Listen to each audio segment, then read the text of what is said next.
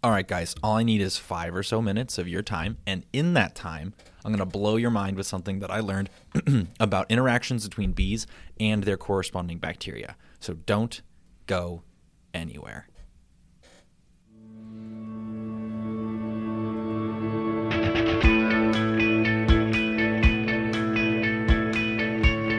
Hey, everybody. Welcome back to another episode of Short Stories of Bacteria. I am Dr. K. Before we get going, if you wouldn't mind hitting that follow button, that would just be fantastic. So, today we're going to be talking a little bit about bees and bacteria. Bees, you may be aware, we rely on for a whole bunch of different things. We rely on them for honey. That is what we typically associate with bees. We also associate with them getting all of the stings and all the different things. But the main thing is we get honey from them.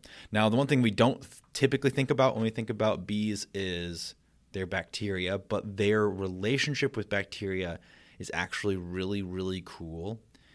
That is worth exploring. It's also worth using as an example of a broader concept of interactions between organisms and their larger organisms like us and like bees and their corresponding bacteria. So bees, you may be aware already, are what is known as eusocial organisms. So what that means is that they form this advanced level of social organization. So they're actually the most socially advanced, actually, whereas humans like you and I, we're so-called social animals. We're able to form groups.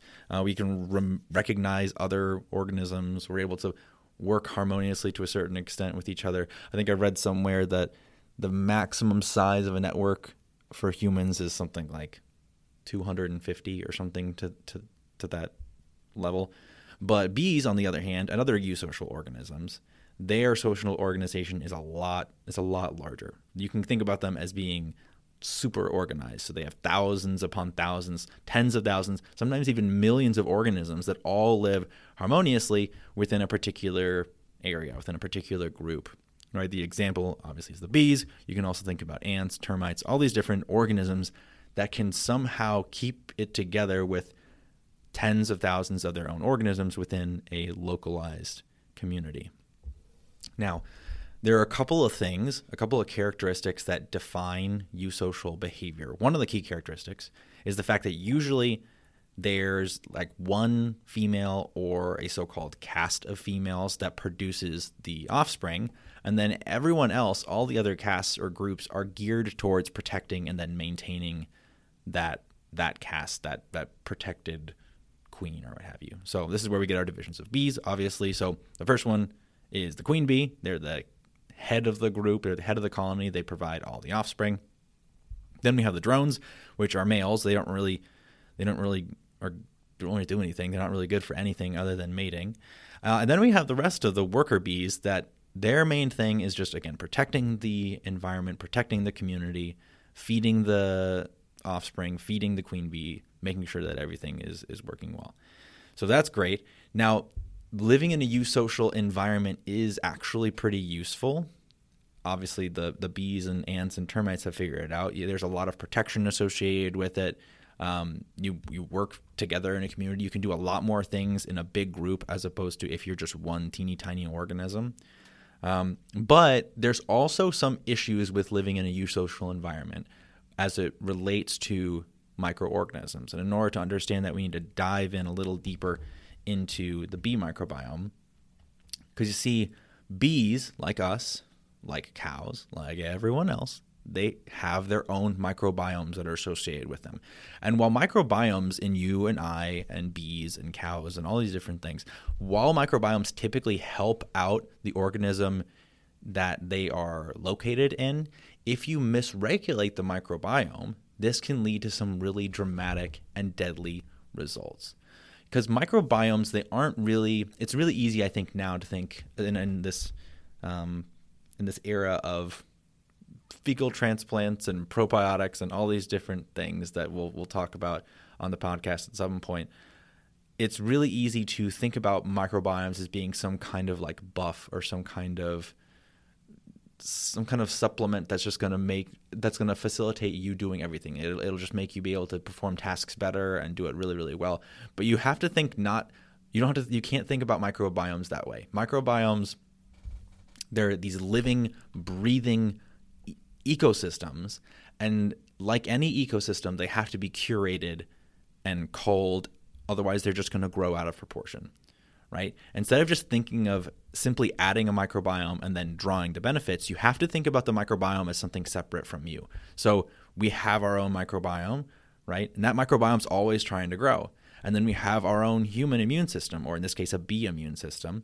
And that's always trying to control it to make sure that it doesn't grow out of proportion. And it's the tension between these forces of the microbiome trying to grow and the immune system trying to like subdue it a little bit that generates this harmonious interaction between us and our microbiome. That's what makes the beneficial microbiome.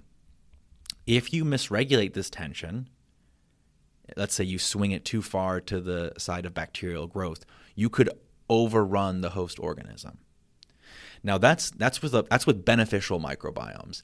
This becomes an even bigger deal if you introduce the notion of bacterial pathogens, right? Bacterial pathogens, obviously, they don't really want to hang out particularly with. Let me rephrase this.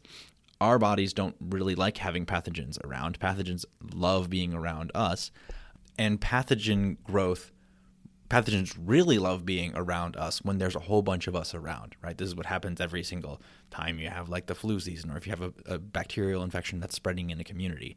Now, take our example. Let's say there's a virus that's spreading around in the community. It can spread really, really fast when there's a whole bunch of organisms that it can infect.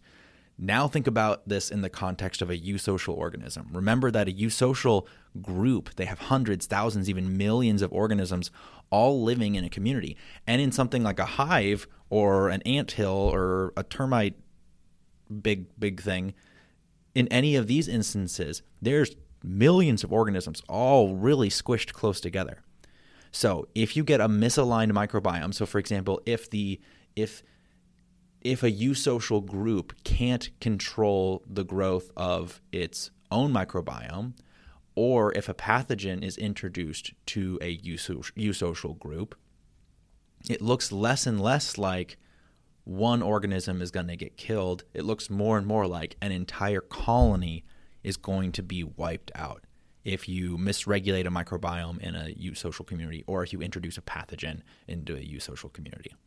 Now, this is particularly relevant during winter months because bees are hibernating during winter months. So if they don't have a way of protecting themselves when they're asleep, they will literally just be eaten alive in their sleep, whether it be by their own microbiome or through an introduced pathogen. So that's a horrible thought. At the end of the day, that means that eusocial organisms like bees have to have a way of keeping the bacterial growth in check, in whether it be a microbiome or a pathogen. They have to have this really delicate balance of encouraging their natural microbiome, which simultaneously prevents the spread of pathogens and also bolsters their own ability to do basic tasks, while also not letting it grow too far. And it has to do this while it's asleep. Now, in order to do this, bees exhibit a whole lot of behaviors that produce this so-called social immunity. So it's a whole bunch of behaviors that all the bees do together in one group. And as they all do this group movement, then that bestows upon the entire group this immunity and this protection from either pathogens or prevents their own microbiome from overgrowing. Okay? They do this a whole bunch of different ways. They can they clean each other all the time. They remove dead bees. They clean themselves all the time. They also have this really neat thing called social fever. You guys may have heard of this before, where all the bees, they flap their wings really, really fast, really fast. And that release of energy increases the temperature in a hive. And then they can keep on doing that and increase the temperature to this, as I mentioned, this social fever state, which is a way of killing off existing pathogens or of peeling back a little bit of the existing microbiome. So there are all these different ways that you can bring down or you can regulate the surrounding bacterial environment. One of the neatest ways that you can do this, or at least that the bees do this, is through this so-called royal jelly. It's this jelly-like substance that they secrete through their hypopharyngeal gland. Now, this jelly is really, really neat stuff for a whole bunch of different reasons. First of all, it has a bunch of antibiotic compounds just located in it. So if you want to kill off bacteria, you can just slap some royal jelly on it, and it'll just kill the bacteria. So that's one way of doing it. So it's a good way of stopping pathogens that are on their way in just by introducing an antibiotic ointment. The second thing that it can do is it has an enzyme in the jelly called glucose oxidase. And this glucose oxidase, if you blend it with honey, is able to make something called hydrogen peroxide. Now, Dr. K, you say, I know what hydrogen peroxide is. I found it in Walmart. Yes, you did. It's a type of hygienic liquid, right? So it's used as a way of killing bacteria. So you can use the antibiotics that are found in royal jelly. You can also synthesize another hygienic compound by mixing it with honey, which they just happen to have on hand all the time. There's also some interesting research that indicates that it could be used as a type of primer or a training module for a naive bee's immune system. So let's say that you are a brand new bee, you just came out, you're ready to take on the world, but you don't really know the type of bacterial environment that you're walking into. So whenever bees can eat this royal jelly, what it could do, again, this is just one of the thoughts out there, what it could do is it could, as you eat the royal jelly, tell you, okay, you're going to be coming in contact with these different types of bacteria, so be ready for them. Have your immune system prepped and ready to go for when you come in contact with these bacteria. So it's really, really cool, this really, really neat system.